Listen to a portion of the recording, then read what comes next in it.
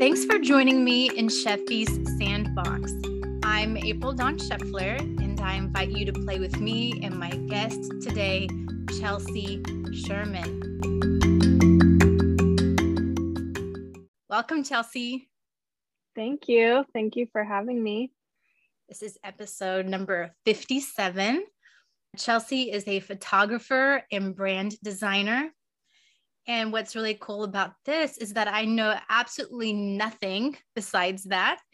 And so I love just diving right in and getting to know your story and what it is that you do, what your passions are and what lights you up. And because I feel that those are the ways that we are meant to, serve the world around us, is by our passions. So I can mention the way that we met. Well, first of all, what came to me as a recommendation was the podcast 12th House. And so I listened to that. And then, of course, that's part of the Holisticism Hub umbrella. And they had a link to that community, the Holisticism Hub community, in their show notes. So I clicked on that. It's free to sign up, and it promised connecting with other vibrant souls. So that's exactly why I signed up. And I have found quite a few, I'd say mostly women. I mean, it's not exclusive to women only, but mostly it's women on there. And so I have come across a lot of women who are doing some amazing things. And so we're about to find out a little bit more about Chelsea and what she is offering. So part of this whole getting to know each other, this first segment, it's called Let's Grab a Drink. So we pop into a virtual coffee house before hitting the beach. And being the benevolent host that I am, your order's on me. So what order do you give the barista? Ooh, it depends on what kind of coffee house it is, but this one, it has like anything and everything. It doesn't even have to be coffee. So yeah, I would probably get like an oat milk flat white would be my drink of choice. Awesome. I'm loving the oat milk as well. When I go, just say to Starbucks and I get a drink, it's usually a black and white mocha with oat milk, decaf as well. I can't do the caffeine much anymore, but okay, great. Well, now that you have your refreshing beverage, let's dive right in. Sometimes living one's purpose and going through this human experience can look like playing small, but other times it can look like playing big. So in your spotlight moments, Chelsea, have there been any claims to fame, times that our listeners may have seen you or your work? Ooh, well, probably not. I'm still waiting to strike it big. And that's definitely been something that I've been working on more personally. I think I don't know if you talk about human design a lot, but oh yes, I'm a projector in human design. So part of being a projector is also being seen for your work. And I feel like I work a lot in the background and put my things out there, and I don't really know if they get seen or not. But I think probably the project that I have in mind that I think got the most traction in the last couple of years was during the pandemic when we were locked down. I was in Barcelona living there, and we were like really locked down, not even allowed to leave the house to go outside. And I decided to do a photo project based on the Jungian archetypes. So I did self-portraits as each of the 12 archetypes. And then I created like a little profile on each one, including like a playlist that kind of went along with the theme. And then each day for 12 days in a row, I would post these and share them. And this was when everyone was, stuck at home. And I was hoping it'd be like a way to connect with people and share some of the work that I was doing too. So that was probably like the one I can think of. Okay, awesome. So I will also mention that the Holisticism Hub, they have what are called Freebie Fridays, I think. It's where people will post something that they're offering for free. And as soon as you said that, I remembered that I had taken you up on that. You had posted a link to your Spotify playlists with the archetypes. And so I have definitely favorited that, but I haven't, I guess I got distracted and I haven't gotten back to actually listen to a particular playlist. And I think that could be because I really wouldn't know where to start, like with what archetype. Do you have any suggestions as to how someone could identify what archetype they might identify with initially? Yeah, I mean, I think we all embody multiple archetypes at once, and I think they kind of shift and change throughout our lives. But I think if there's one that you're hoping to connect with, you could find that by thinking about what's something in your life that you want to be like working towards or calling in, whether that's like maybe being more prolific in the art that you create. So maybe you want to embody an artist. And I think the Jungian archetypes can be a little bit limiting just because I think they're so like simplified as far as like artist, the mother, the magician, things like that. But I think everyone kind of understands what they are. So I would just say, like, if there's something in particular that you want to envision for your life, and then being able to use that archetype as a way to kind of make that happen for yourself, that would be a way to connect with one and then maybe explore a little bit deeper. But luckily, the playlists aren't like crazy long. So you could also binge a couple and see like what resonates. Because the Holisticism Hub is full of people who are that have offerings and are putting stuff out there and making things happen out in the world, it can feel a little overwhelming because there can be too much to be able to pick one and then just focus on that and not get sidetracked. But I had seen that there was some type of live workshop, maybe I think it's coming up still, I could be wrong, but it was about embodying an archetype or archetypes for the next year, and you did like a vision board of some kind. Do you remember seeing that as well? Yeah. I thought that was really interesting. Yeah, and I've done that a little bit with holisticism through there's a Notion for Magical Baddies course that's about using Notion to plan out content.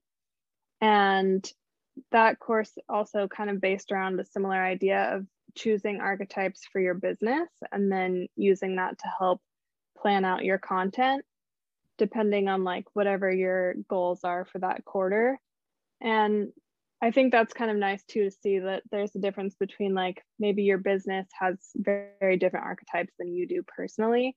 And there's also a class that I think is in the Liminal Library that I taught for holisticism in the summertime, and it was branding through the archetypes. So again, similar idea of choosing an archetype and then creating your branding off of whatever archetype you've chosen. What came up for me as you were saying that is, I think I've mentioned this once or twice before, but when it comes to parenting, I think the whole idea, okay, I think it was in the last interview I did, we were talking about role models and how just stepping into that archetype of a role model, it can be very beneficial because it might not even be something that you yourself would do. But if you're putting your mindset as, okay, I'm a role model, people are looking, then you find yourself acting a little differently, being more of that best self kind of thing. So it just occurred to me that in parenting, that can often probably be a good thing too with the archetypes. Oh yeah, I can see that. And also like playing off of whatever your kid is kind of mirroring to you or reflecting back, and like being able to find a balance. I'm sure I'm not a parent myself, but I can imagine it's a lot of work. So yeah, having any like extra tool in your toolkit can't be hurtful. So right. So let's go to the next segment. This is called linguistic tag. I love words, loved English growing up. So Guests are asked to choose a word or phrase that they would like to hear used more often in everyday conversation, something that doesn't get enough play or enough airtime. And the prior guest chose effervescence. So you are tasked to try to somehow fit that into our conversation today, okay? Okay. Now, you also get to choose a word for the next guest to dance with. And it could be a peculiar word that you find funny or something that just resonates with you. So, what are you laying down for them to pick up? The first word that came to mind was serendipity. So I guess we'll go with that.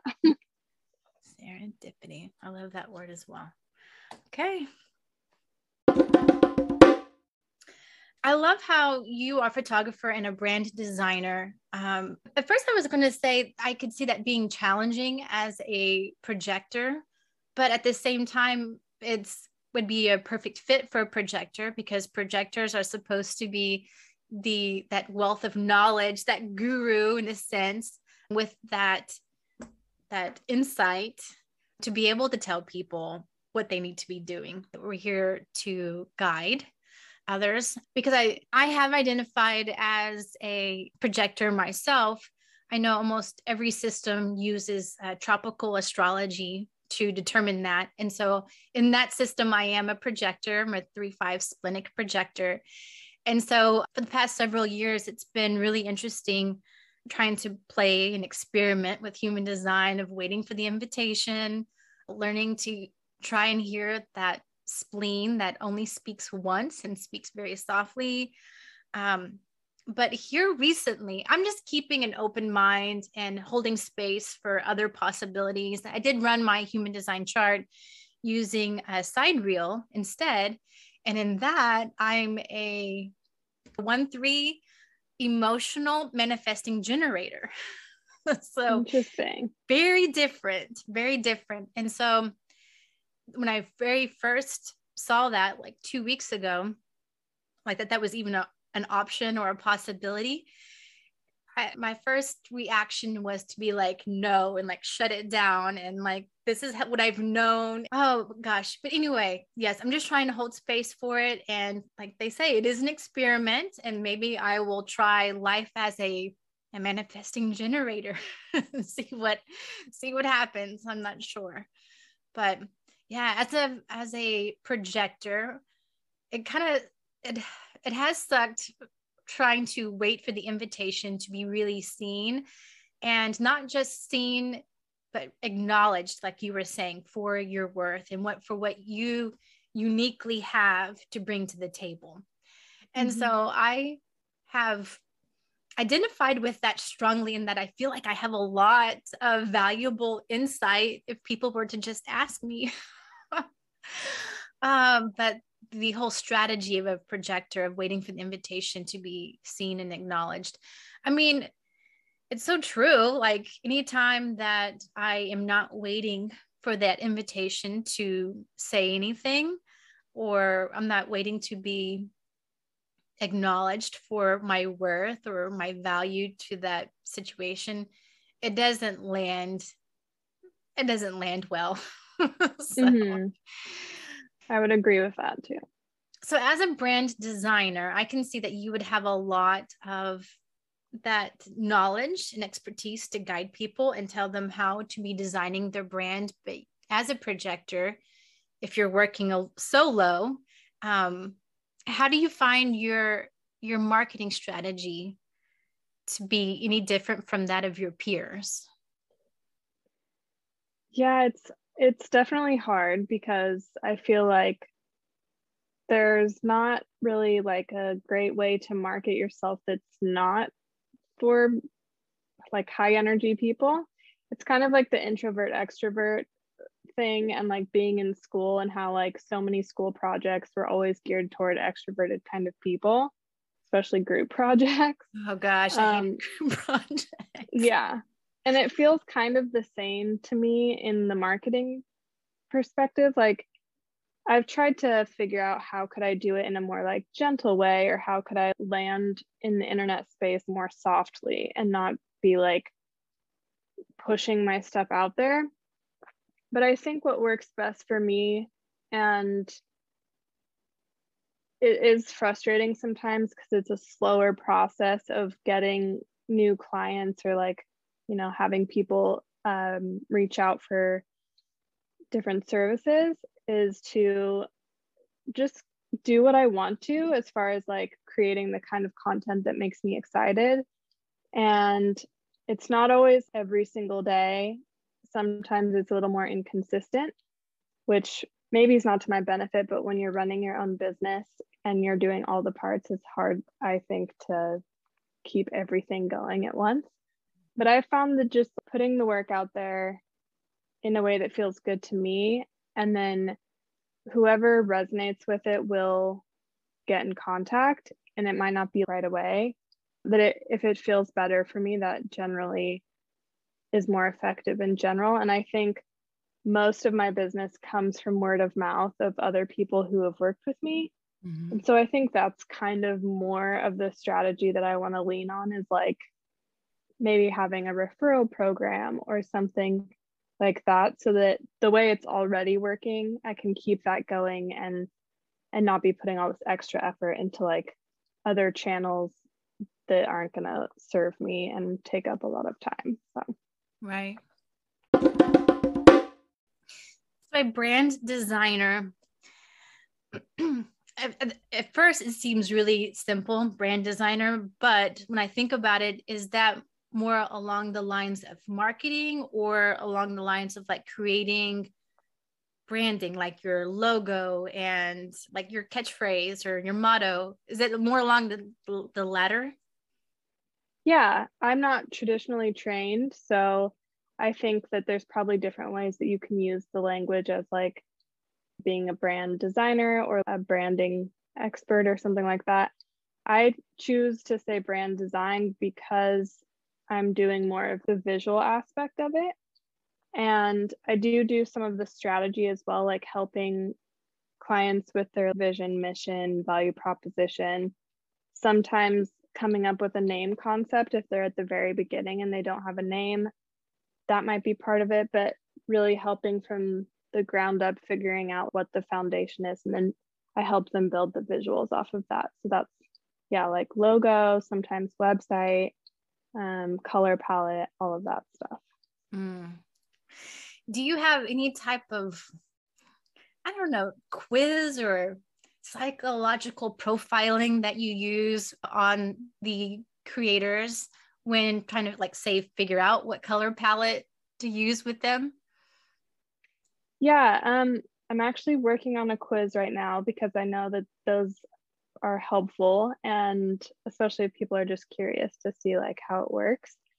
But the method that I kind of use right now is to ask what your brand values are. And I have everyone choose 3 words, and you might have more values than 3, but just to try to like keep it nice and clear and succinct. And then I use those 3 words, and I kind of use them to like reverse engineer the archetype idea of being like, okay, what sort of vessel would contain these values, and what would be a good visual representation of them? And then I will also use a little bit of color psychology and bring that in if the words have like specific meanings. Say, for example, someone's word was compassion. That to me would be kind of an orangey warm pink because it's a cozy color. It's like inviting to other people. And so that's kind of like how the process works. And then I just sort of put the colors together and tweak it. And then I also think about what sort of visual elements make sense for whatever those values are.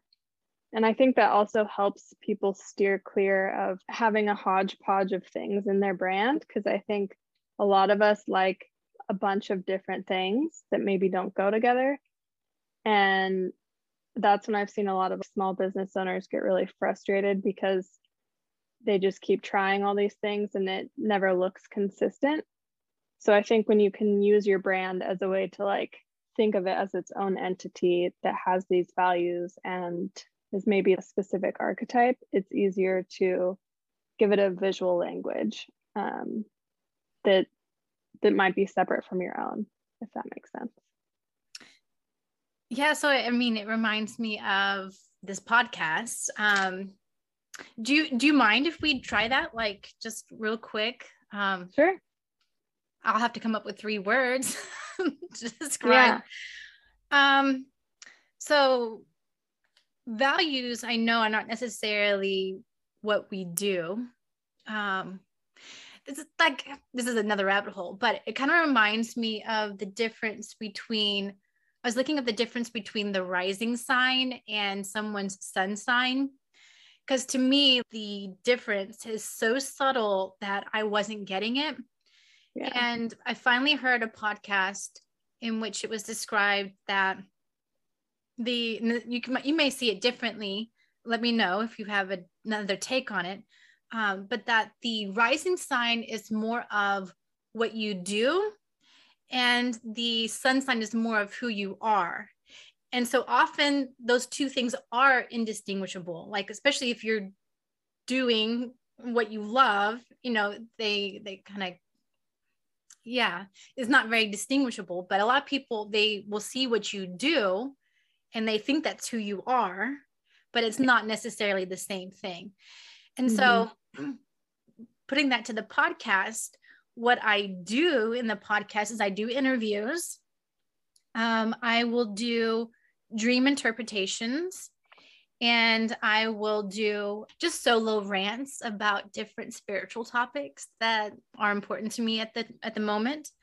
So those are 3 things that I do. But would you be looking for 3 things that I value? Yeah, so it would be more like, usually I give a little list of words too, Okay. to kind of help you, like you can circle all the ones that resonate and then narrow them down. So it might be helpful with a list, but usually the values are like I would say what you do is based off of your values, right? Like the podcast is probably because you value community or communication or something to that effect. Like that would be the value. And then everything in your business kind of branches off of those. Okay. So I would say that curiosity is a value, right? Yes. Spiritual alchemy, would that be like evolution or like change or something? And then authenticity / vulnerability would be my 3rd one. Okay. Yeah, those are good. Okay, so authenticity, okay, and curiosity, and what was the 3rd one?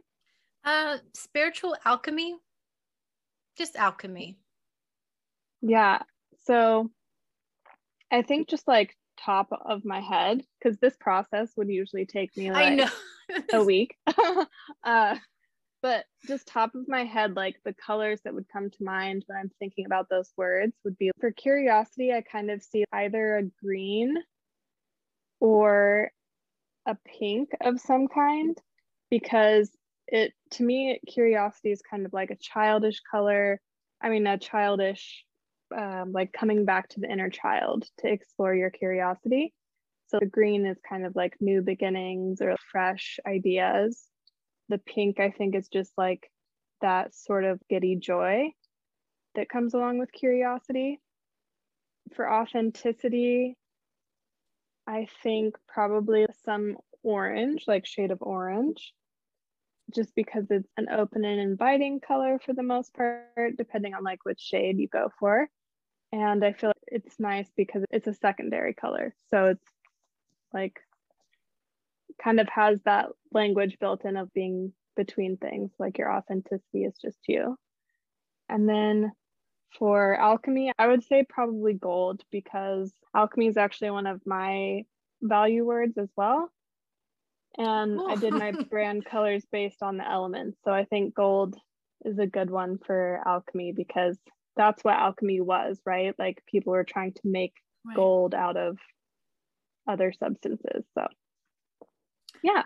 I love that. Thank you. And I hate to put you on the spot like that, but I think you did really well. And I just feel like that kind of gives people an idea, just a taste, right, of what the process entails, as opposed to I'm just a brand designer. And some people might think that that means someone just looking from the outside and saying, okay, this is what you need.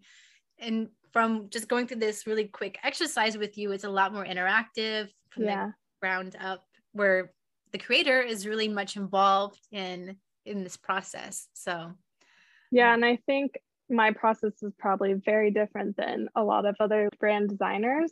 And I think because I taught myself, I was able to kind of create a formula that worked for me. But I think also if I get stuck on something, like I'll pull tarot cards or oracle cards that kind of go in line with that too. And one of the questions I always ask on my questionnaire is, what spirit animal you think your brand would be? So I kind of like take all of those things and put them together to create the whole overall picture that's in my head. That's interesting, because with the dream interpretation part of it, anytime I have a dream to interpret, I will name it. It's like a sub name for the podcast. I'll do, this is an Ambling Bear Dreamcast episode. So the bear would be the spirit animal, at least for the dream interpretation part of it. I hadn't thought about the rest of the podcast, but that's helpful, is to kind of think of a spirit animal as well. Yeah, I think so. And it just kind of helps tease out some of those ideas of what the energy of what you're trying to do is.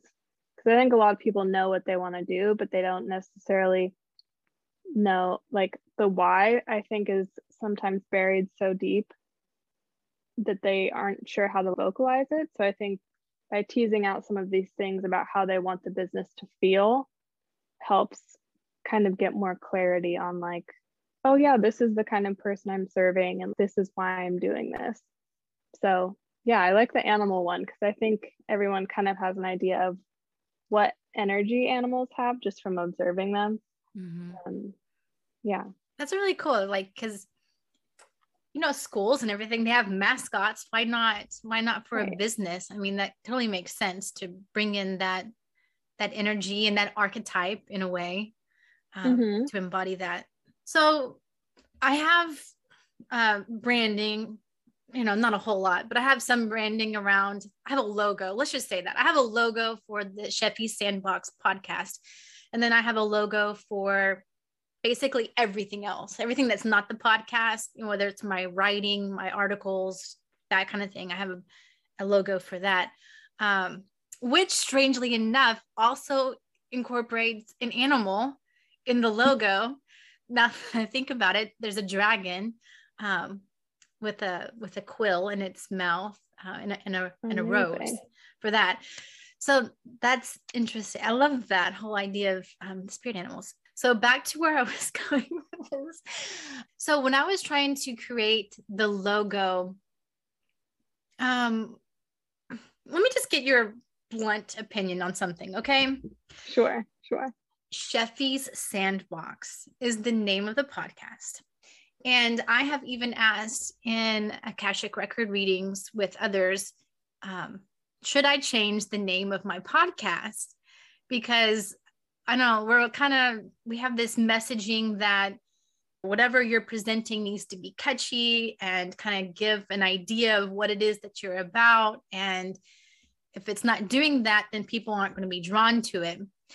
And at least the last, I think I'm only asked about it one time. And the answer was, well, you named it that for a reason, right? And it was, yes, it was very personal, meaningful to me. But I am open to that answer changing in the future as to what the name of the podcast should be. Because I know that even though it was right for me today, it was right for me yesterday, it might be open for change in the future. So that being said, if you were to come across and work with someone who did interviews, dream interpretation, and then solo episodes, is Sheffy's Sandbox a good name? or should we consider like putting this on the drawing board here? Well, I see what you're saying about it being catchy and succinct and all of those things, but I feel like the word sandbox with all of the things that you're saying kind of has that like playful tone about it. And I feel like the things that you talk about fit within that. I would say from an outsider's perspective, if you didn't know what the podcast was about already, you're probably not going to find out from the name. Mm-hmm. But that being said, I don't think a lot of podcast names necessarily summarize what they're about. Okay. So yeah. I don't know. I think you could either just keep playing with that and go full in on that, and maybe find some other ways to, I don't know, like name other segments of the podcast kind of based around the name that you've chosen. Just so it all kind of like fits within a theme. But yeah, I don't think that there's anything that pulls me to say, oh, you should definitely change it. Okay, that's a great start. Yeah. Okay, cool. Yeah, that's one of the most difficult things, is first of all trying to name it. And I wanted to incorporate something that, like a sandbox, where we are able to play and create, and invite people into our sandbox to create things. I guess I'm going to use this as an opportunity to explain why I named it. I don't know that the listeners have ever heard the story before, if that's okay. Yeah. I believe it was Eric Godsey on one of his podcasts. And please forgive me, listeners, if I have this wrong, but I think he was talking about this visual of how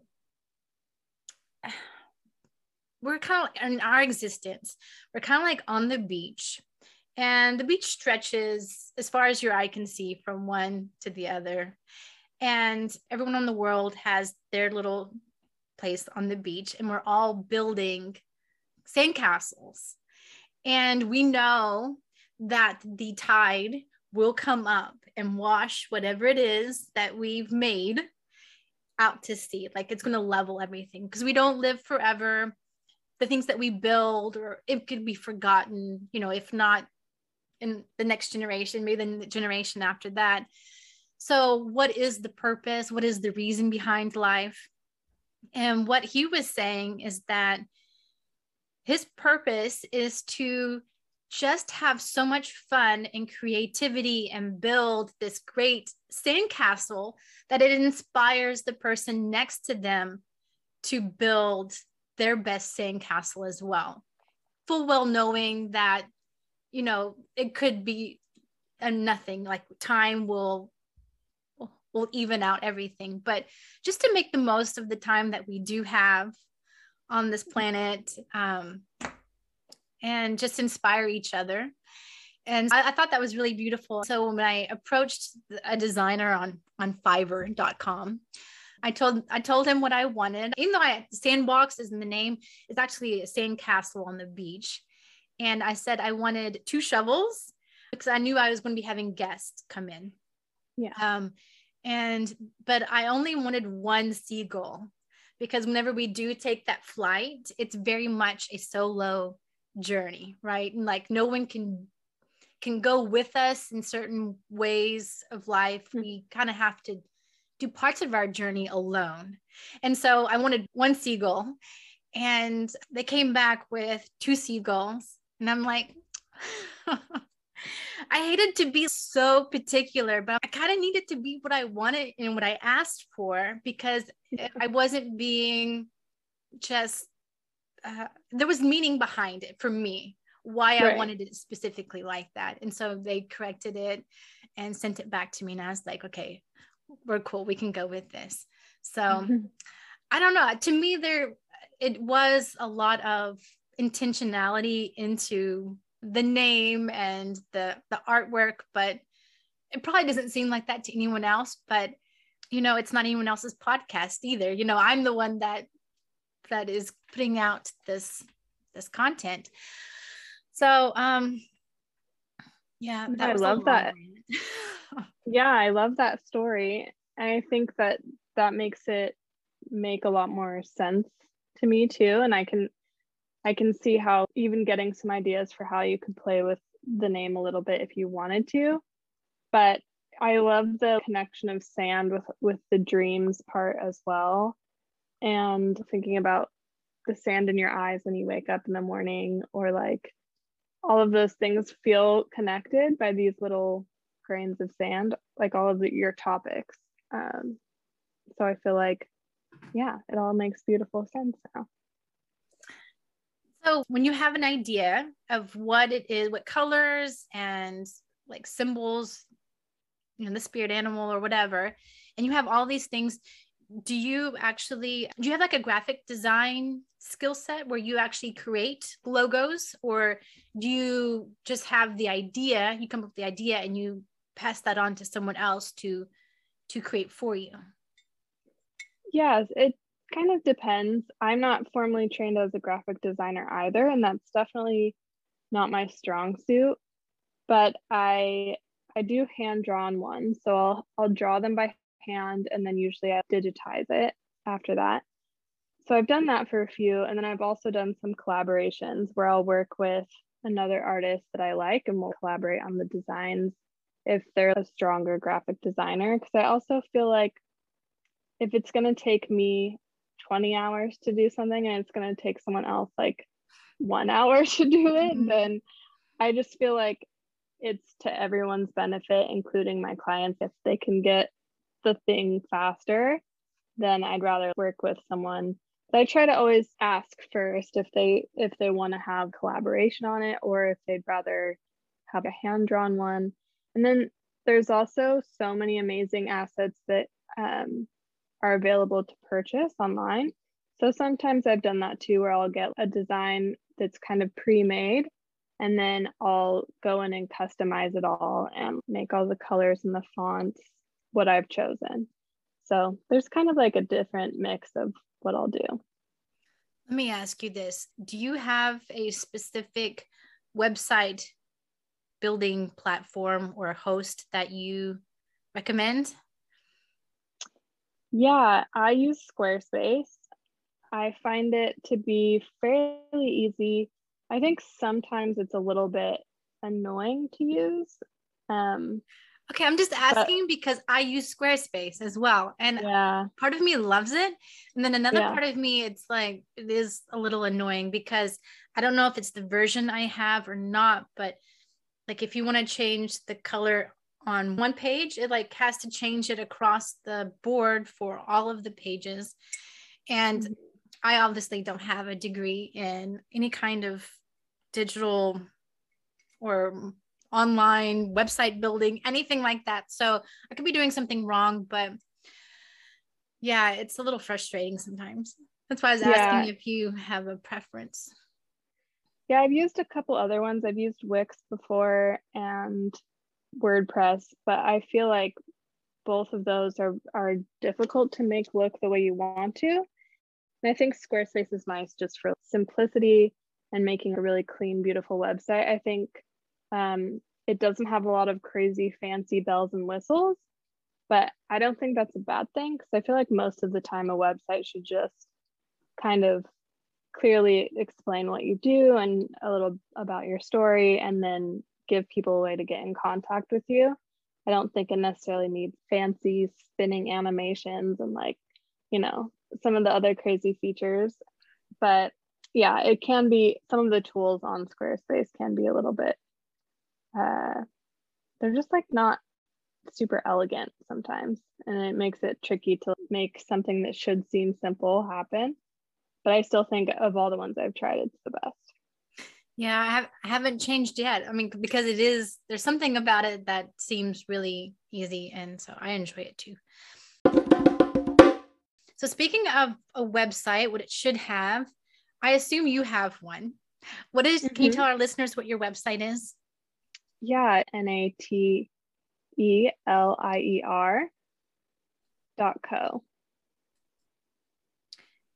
Okay, I saw that. And is that someone's name, or is that French for something? I don't know.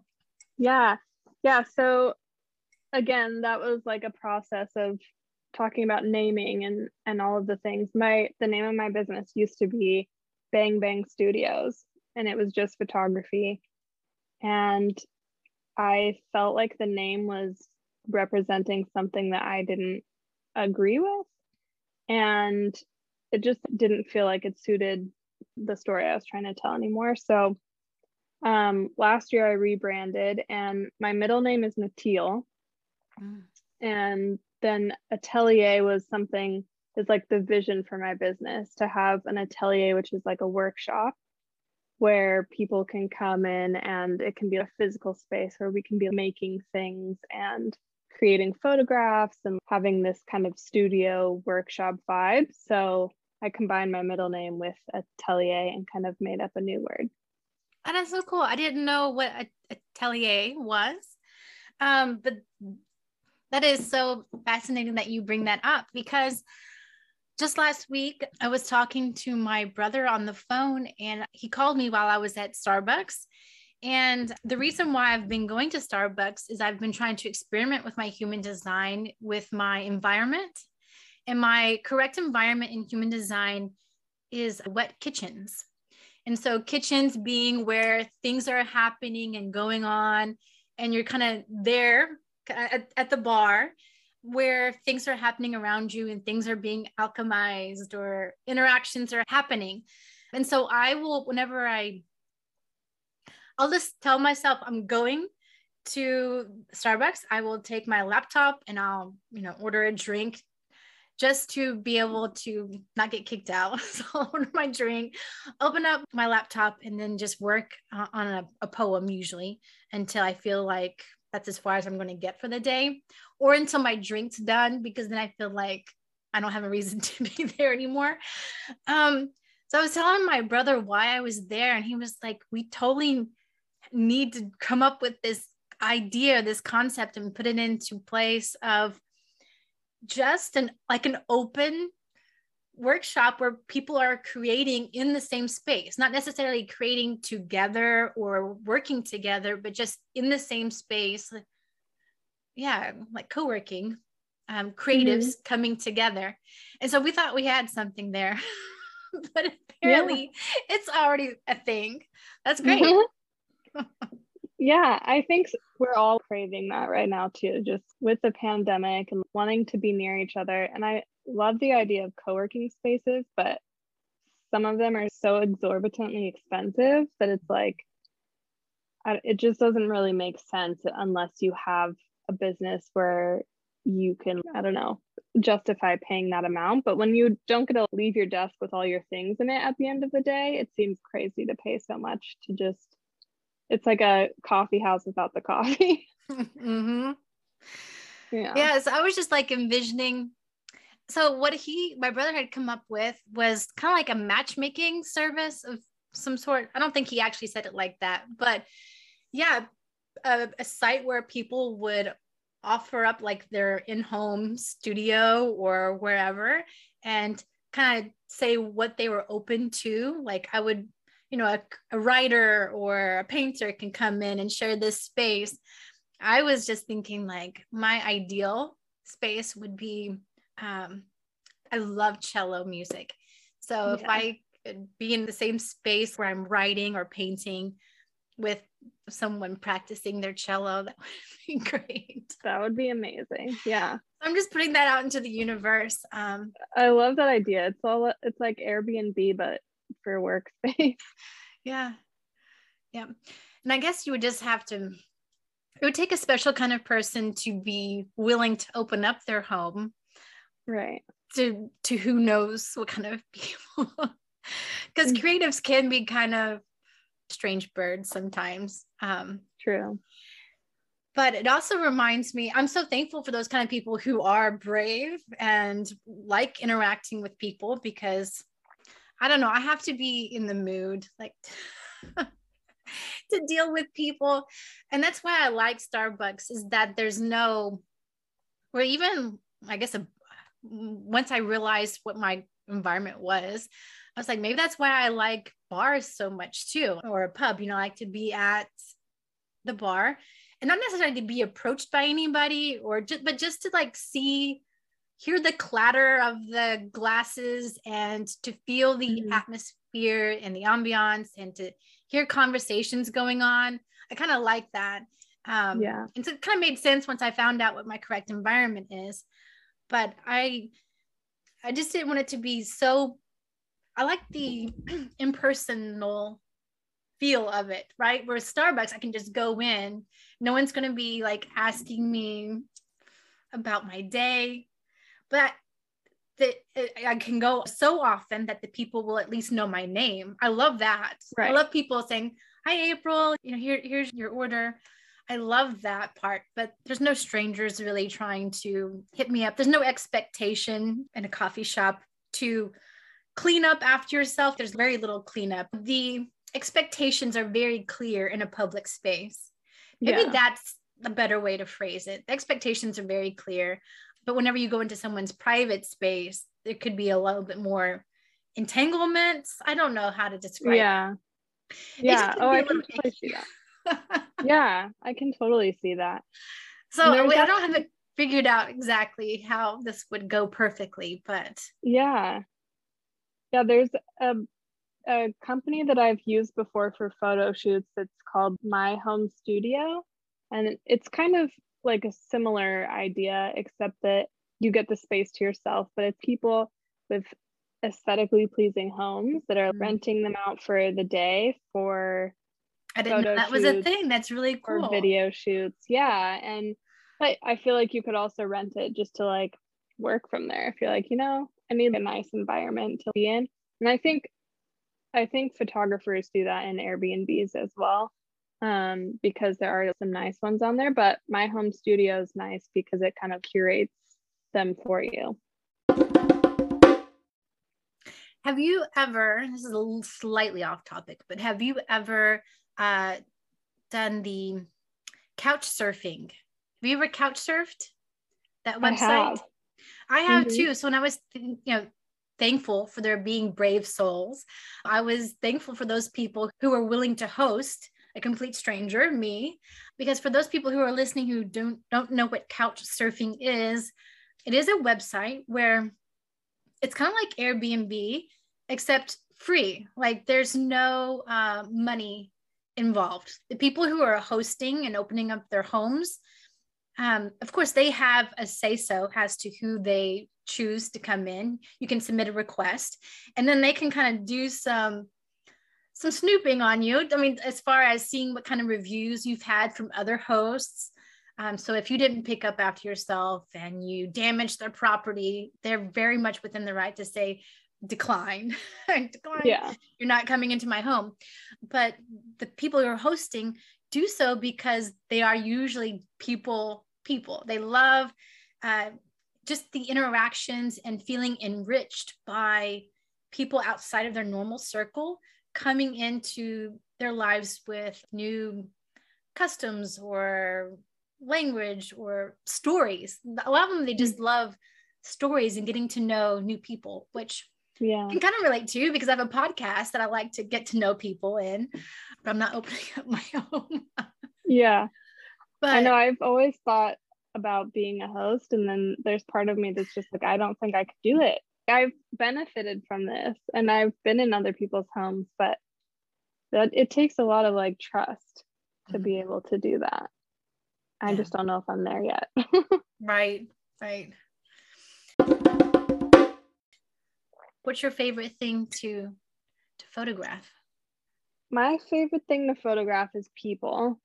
I just feel like it's so interesting to see the different kinds of stories that come through without any language. And I like to capture people's expressions. And I also really like working with people with the camera because I feel like in the beginning, usually, unless you're a trained model or someone who poses in front of the camera a lot, in the beginning, there will be this kind of tension or maybe discomfort. And then I get to see throughout the shoot how they transform. Mm-hmm. And usually by the end, people are like, oh, I'm just going to get naked. I'm ready. And it's so fun just to see how people can, once they start to feel good in their body and feel comfortable, then they just feel so much more confident. And I think once they get those photographs too, then they have a little piece of confidence that they can always look back on. That is so true. It reminds me that one of my friends who has a podcast, and I'm just looking it up real quick. She has the Inside Out podcast. Her name's Brittany Cretella, and I'll put a link in the show notes. But she had an October 18th episode called Finding Your Sexy with Boudoir. How do you pronounce that? Boudoir photographer, yeah. Misty Higgins. And honestly, I didn't listen to that part of it, but I listened to part of another episode where she talks about almost being like a spiritual experience. There was something so fundamentally, like a shift that took place where she felt sexy. There's value in feeling sexy because maybe sexy is not even the right word, but you feel like vitality. You feel this wholeness within yourself. You are you have something to offer. You are a presence to be reckoned with. She was just talking about how, especially after she had a miscarriage, there's a huge dynamic there of the body just kind of feeling angry. And I can even put myself in her shoes because I've never had to deal with that, thankfully, but I can imagine all about the stuff that comes along with that, with your body image and your relationship issues come into that. And it was just very healing on a soul level for her to have this session that other people might be like, that's a little too much or whatever. But it was so much more than just creating a sexy calendar for your husband or whatever. Totally. Yeah, I think do you do that kind of photography as well? Yeah, I've done boudoir in the past, and I do branded photo shoots too that are more like a campaign for whatever the brand is, and some product stuff. But boudoir is really fun, and I feel like I think every woman should have, well, everyone, I think men should have them too if they want, have photographs of themselves that maybe they don't even share with anyone else. It's just for them to look back on at some point and just feel like they can see themselves really clearly. I know my mom always talks about regretting that she doesn't have anything like that because she was insecure and afraid to get her photo taken. And now she's like, I don't know why I didn't believe that I was beautiful then. I wish I would have had my photo taken. And that kind of stuck with me, to just embrace the present moment, because you're always changing and shifting. And it's kind of fun to see the progress of time through photographs as well. I just love how they tell stories. Yeah, I like what you said about the right picture anyway can help someone see themselves. Because I know some people, when they go back and look at pictures, just regular photographs, they can tell you what they were feeling in that moment and that they were smiling on the outside, but on the inside, it was a completely different story.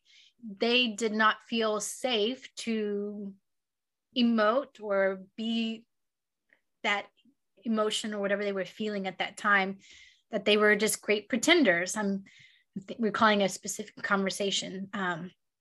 But yeah, so if you have a picture that clearly mirrors your strength or that spark, that divine spark in each of us, something that kind of captures just a glimpse of that, I think it's really beautiful. I love black and white photographs of people's faces. Do you like black and white photography?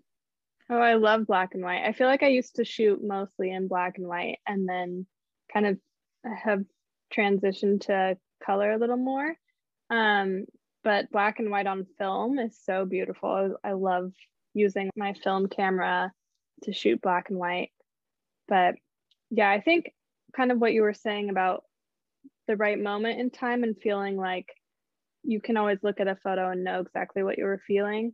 I also like to promote the idea of people taking their own portraits, self-portraits, and using it as a way to deal with whatever emotions are coming up, and coming back to that alchemy value of alchemizing what you're feeling into art by taking your own portraits and being able to take, whether it's a difficult emotion or a happy emotion or whatever it is, and and just taking those photos for yourself and using the whole process as a way to kind of work through those emotions. And it's kind of like therapy, but more exploratory. I love photographs. I love taking pictures, and I have always loved taking pictures. And so whenever we have a family get together, they know I'm going to be the person that makes everyone, I corral these 30 people together and take a group family picture. And so in a way, I've kind of had that role of family historian, in that I'm the one that usually takes the pictures. And so unfortunately, like when it comes to someone passes and they're looking for pictures for the funeral, often it's a picture I've taken, or they'll come to me asking for pictures because they know I'm usually the one that has them. I will say that probably in the at least last 10 years, I probably take fewer photographs because I think I'm just trying to be more present in the moment. And I don't know what was happening when I was taking a picture, but I think it was more of me trying to cling to something.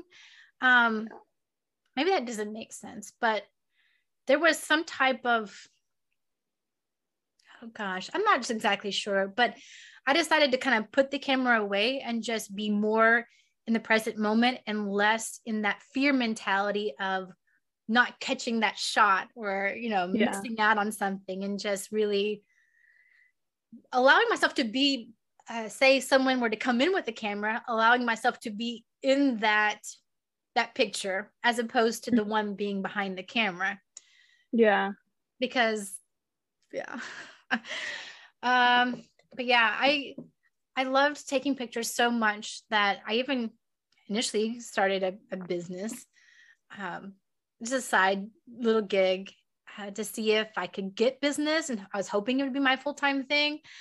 But really that was a pipe dream because I couldn't get some people, like they love something, but they just can't get the nuts and bolts of it. And that was me. I loved taking pictures. I think I had a general good eye for angles and stuff like that. But when it came to adjusting the shutter and the speeds and all these things that came with a camera, I was at a loss.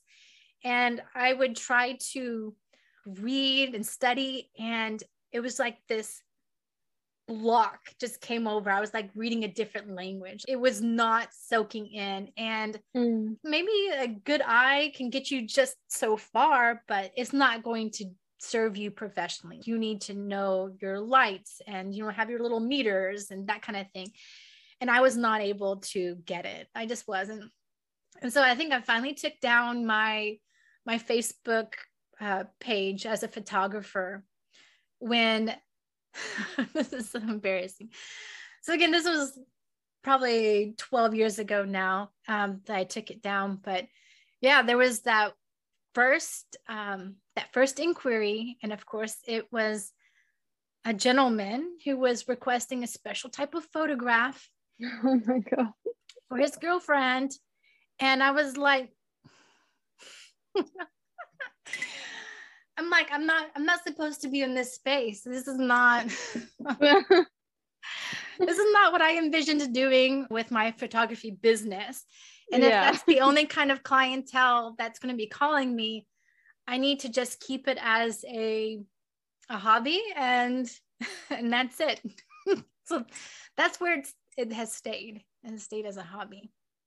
Well, honestly, I think hobbies too I don't know why. I feel like the word hobby kind of gets looked down on. Like we need to turn everything into a side hustle, everything that we enjoy, Yeah. I think there is something so freeing about something just being a hobby. I think it makes it almost more fun because there's less pressure for it to be like some way to make money. Fun. Yeah, I wanted it to stay fun. I didn't want to get so bogged down in the details and the science of it. And I know for some people that just enriches it, right? For me, it was taking away from it. And so, yeah, I wanted it to stay fun. But I love that you said that, okay, because you wouldn't know this, but that plays in so well So I had an Akashic record reading with someone a couple, like 4 weeks ago now. And I was talking about like all these things, all these offerings that I'm trying to put out into the world, like nothing's happening with them. Seriously. And so I was asking about that, if I was meant to, like, if an invitation, because I'm a projector, I was asking if the invitation is ever going to come to either collaborate or something. And the answer was kind of like, the answer was basically no, that would not be coming. And that the reader, she saw my hobbies. And I was like, oh, I was immediately disappointed. I said, well, that means I'm not going to make money from it, right? Because hobbies generally has that connotation of not being paid, because if you were paid, it'd be professional as opposed to a hobby. Mm-hmm. And yeah, the whole message there for me in that session was to just pursue what I love, have these hobbies, and that gives me the freedom to change, because I do get bored easily as well. So I can, maybe change from different hobbies. And they said that I was looking at it, that I had a human mind problem, a human thinking problem, by thinking that my hobbies would not provide money or abundance in a way. So that I needed to get rid of that human mind problem and look at my hobbies in a completely different way, and not exclude the idea of abundance surrounding my hobbies. So I just loved that what you just said about hobbies getting a bad rap. Yeah, it's true. I think it's part of that like whole hustle and like girl boss culture, and all these things that have kind of happened of everyone being an entrepreneur. So it's like, oh, if I like doing this one thing, I should turn it into a business. But I'm a knitter, and I'm not gonna try to like make that my business. It would take me so long to make one thing that it would not be good. Oh my gosh, I'm just hearing you so well. Like it's landing. This is, oh gosh, because for instance, I crochet. And so it's really close to home. I crochet. And so I was feeling that pressure. If I like it and I can do it, then why not try and create an Etsy shop and sell these things? And so thank you for that permission, Chelsea, to just not have everything turned into a side hustle. Yeah, sometimes it's just for joy. And I think that's a good thing. 'Cause then at the end of the day, you can do it as a way to relax or whatever brought you to it in the first place. I think having playtime and being a little more in our inner child too is really nourishing, especially right now. For sure. How can people find out more about you and follow what you're making in your own sandbox? Well, I'm on Instagram. I have a business account, which is n_atelier.co. And then I also have my personal account, which is more of my photography work, which is my middle name, Nattiel, Nattiel. And that's usually where I share most of my work. And then I also have my website, which I mentioned earlier. And I have a monthly, well, it's kind of like a bi-weekly newsletter. So every month I'll send out, at the beginning of the month, I'll send out an inspiration post that has a roundup of all the things that are inspiring me for the month. And usually there's some sort of theme. And then I create a mood board and a playlist that would kind of act as a brand inspiration. And then I share that at the beginning of every month. And those are on my blog as well. So if there's anyone who's looking for some branding ideas, those monthly roundups are a really good place to look, because there's just so many different mood boards and color palettes on there. And there's fun playlists too. So if you want to get into the mood of the whole feeling, you can listen. One of the things I wanted to talk about earlier is we were discussing like co-creating in these shared spaces. Yeah. I was looking, today, and I have not released an episode since November 5th. So for me, this is quite a bit of a dry spell. But what occurred to me is that if I was listening to myself, the only way I would get motivation is in an interaction with someone else. Like, I am honestly tired of coming to the microphone by myself. Mm-hmm. and I think there for the longest time I was doing solo episodes, and that felt right for me at the time because I had something on my heart that I needed to piece together and vocalize. But now I'm in this season where I just feel like if I'm not getting that chance to interact with someone in the podcast, then at least in the present moment, I'm able to work through these other things on my own outside of the podcast. Or maybe I just haven't had any aha moments. Everything's still being woven together. That could be true too.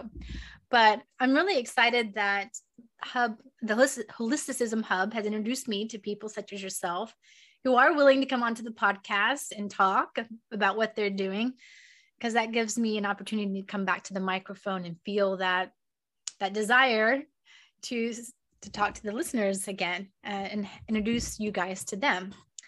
The other thing I wanted to ask you about was the newsletter. Do you find a lot of value in a newsletter? And I'll preface this with, I was listening to someone just today in that they are going from their normal YouTube video format to their email list. And I've heard other people talk about it, how that's the goal. That's where the goal is your email list. And the person I was listening to today, who said that she was going to be going more to an email list or a newsletter, was that it felt more intimate. Like she found more motivation to get onto her keyboard and type out something that felt more intimate and special, as opposed to, and people who wanted to subscribe to her email list, as opposed to putting something out on YouTube that is subject to all kinds of metrics and formulas and things like that might not even get to the people who want to see your content.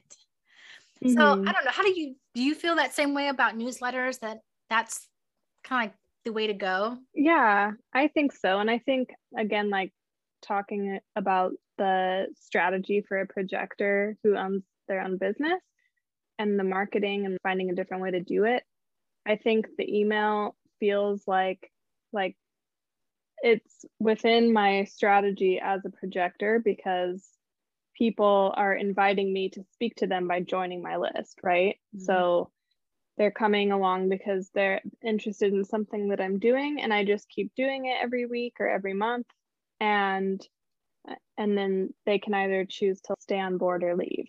So I think that works for me. It just feels nice and natural, and I do think it has a more intimate feeling.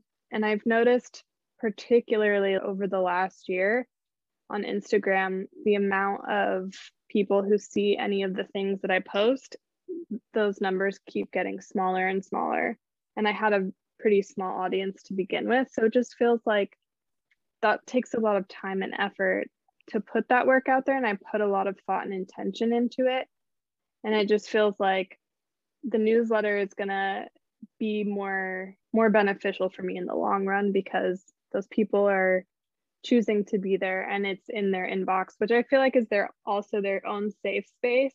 Yeah. So like they can open it on their time and interact with it. Maybe they want to save it for Friday evening with a glass of wine, or however they choose to read their emails, and they can do that in their safe space, which also feels like a nice exchange to me, because they can choose those boundaries. Yeah, and the lady I was listening to today, I think she goes by the handle of She Maverick. She's an astrologer. She was saying that with the changing algorithms on Instagram, there was less and less engagement. So that sounds like you echo that. I have a newsletter that I have allowed to not really do much with that. I mean, I've sent out maybe 3 newsletters since I've created my email list. Maybe I just need to concentrate and put more of my time invested in that as opposed to other things. So, especially if you love writing. yeah, that's true. Well, I love how in the Lifestylist podcast, Luke Story ends his pods asking his guests this question. So I'm including it in mine. Who have been 3 teachers or teachings in your life that you might share with our audience that they could go research and also learn from? Ooh, I feel like teachers and teachings are kind of always changing for me. So I'll just mention ones that I think stand out for the last year or two, particularly, that I feel like I've been working with most recently. I would definitely say Michelle from Holisticism is one of my biggest teachers as far as running my business. And I feel like she's really helped give me permission to run my business in a way that feels good for me, and has opened my eyes also to just being a little more cognizant of what other people need, not just putting something out there because I want to, but doing it when there's a need there. So I really appreciate a lot of the things that I've learned from her and the whole holisticism community. So my second teacher that I discovered, I think January of last year, is this woman named Desiree Pace, who has this course called Benshen. And it's a 1 month long course, and it's meditation, breath work, Kundalini. And she also just talks about building up your system so that you can call in the things that you want for your life. And her practice is very feminine and sensual, and it just really resonated with me, and it's helped me a lot. And I've only done it a couple of times because it's a little bit expensive, but it's definitely worth it because it's helped me establish a morning practice. And then my third is probably my grandmother. I feel very close to her, even though I'm physically not, because we're living in different countries, but she has always been one of my biggest inspirations. She was also a photographer, and she's just a very creative person who's always curious and learning new things and has like 100 projects going at once. So I love just being around her and watching how she does things. And hopefully I can be like that too. I love that, the whole idea of mentors. I think it may have been my second guest, I think. Anyway, she was, slightly older woman, and she was talking about how that people her age needed to realize what they are, because you don't start off as a mentor. You don't start off with gray hair or whatever. Yeah. But so sometimes you're like, when have I crossed that boundary where I can be a mentor? Especially when you feel like life does to all of us. Sometimes we feel like we're starting from scratch, like we know nothing. Yeah. But there is enough life experience that at some point that other people are looking at you, and for you to really step into that and be willing to be a mentor, to share what knowledge you have. Because especially, I hope this is not true, but I'm thinking systemically, older women, they have a tendency to feel like they're pushed to the side or they're not seen because they have wrinkles or whatever. But they are so valuable, and just them being willing to step into that mentor role, knowing that they have something to offer to younger women. Yeah. And instead of just keeping it to herself, because she was thinking about that. I think that if you're not just a know-it-all and Miss Bossy Pants, you might have a tendency to think that I don't really have anything to share, or they wouldn't want to hear from me, who am I? But she was really seeing the value in stepping into being a mentor and finding those people, mentors, because she was talking about how that was one of the best things in her life, was one of her teachers was a mentor. I hadn't even been familiar with the word mentor. I mean, I was familiar with it, but I had never actually seen, I had never heard anyone really use it in real life. Yeah. Mentor, what's that? that you can have a teacher, because often there's that money aspect, right? Are you paying for it? You're a student and there's a teacher, and mentor can still be like that. I mean, there could still be some type of monetary exchange, but it just feels more of like a long-term give and take, like a relationship wise, as opposed to setting someone on a pedestal or just dishing money out.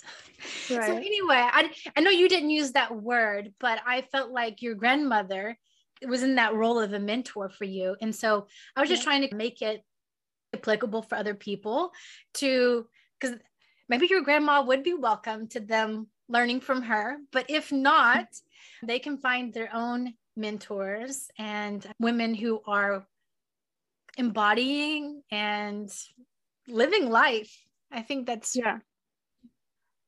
And I would also say, I think it's important if we're younger and looking up to these older generations, I think it's kind of our responsibility as well to offer that invitation and to ask them questions and to invite them into the conversation, because I do think our culture has really shut off the older generations, and that wisdom's going to die with them if we don't ask those questions. So I try to make sure every time I see my grandmother, I ask her questions about her past, like what she's interested in, if she ever practices magic, and if so, like what does that look like for her, and try to just get all of these answers to things that I know I will wish that I had if I didn't ask her and she was gone, because I think they also are looking for that invitation to be able to share their story and their wisdom, but that's also our responsibility to ask. Yeah, what's coming up for me is that I guess I appreciate that reminder, because I think we come from just Google it generation. Like we feel as though if we have a question or we don't know how to boil a pot of water or how to cook an egg or how to sew a stitch or something, that instead of asking, we should just go to the internet and find out, because there's some shame around not already being this wealth of knowledge. Like we're still learning, even though in my case, I'm 40 years old, like there's some things that fall through the cracks and you just don't know. And if you have a mentor in your life that you could ask and have them show you, as opposed to going to the internet and maybe or maybe not getting it. Right. That'd be good. Yeah. And there's so many sources out there. I mean, I've had professors who kind of play a similar role, but so if your grandparents are still around, definitely ask them.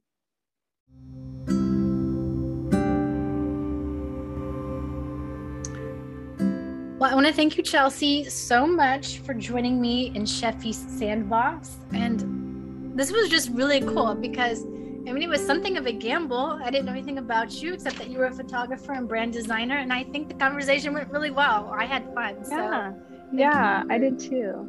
For taking me up on the invitation and being here today. Yeah, thank you so much, April. It was really nice to meet you.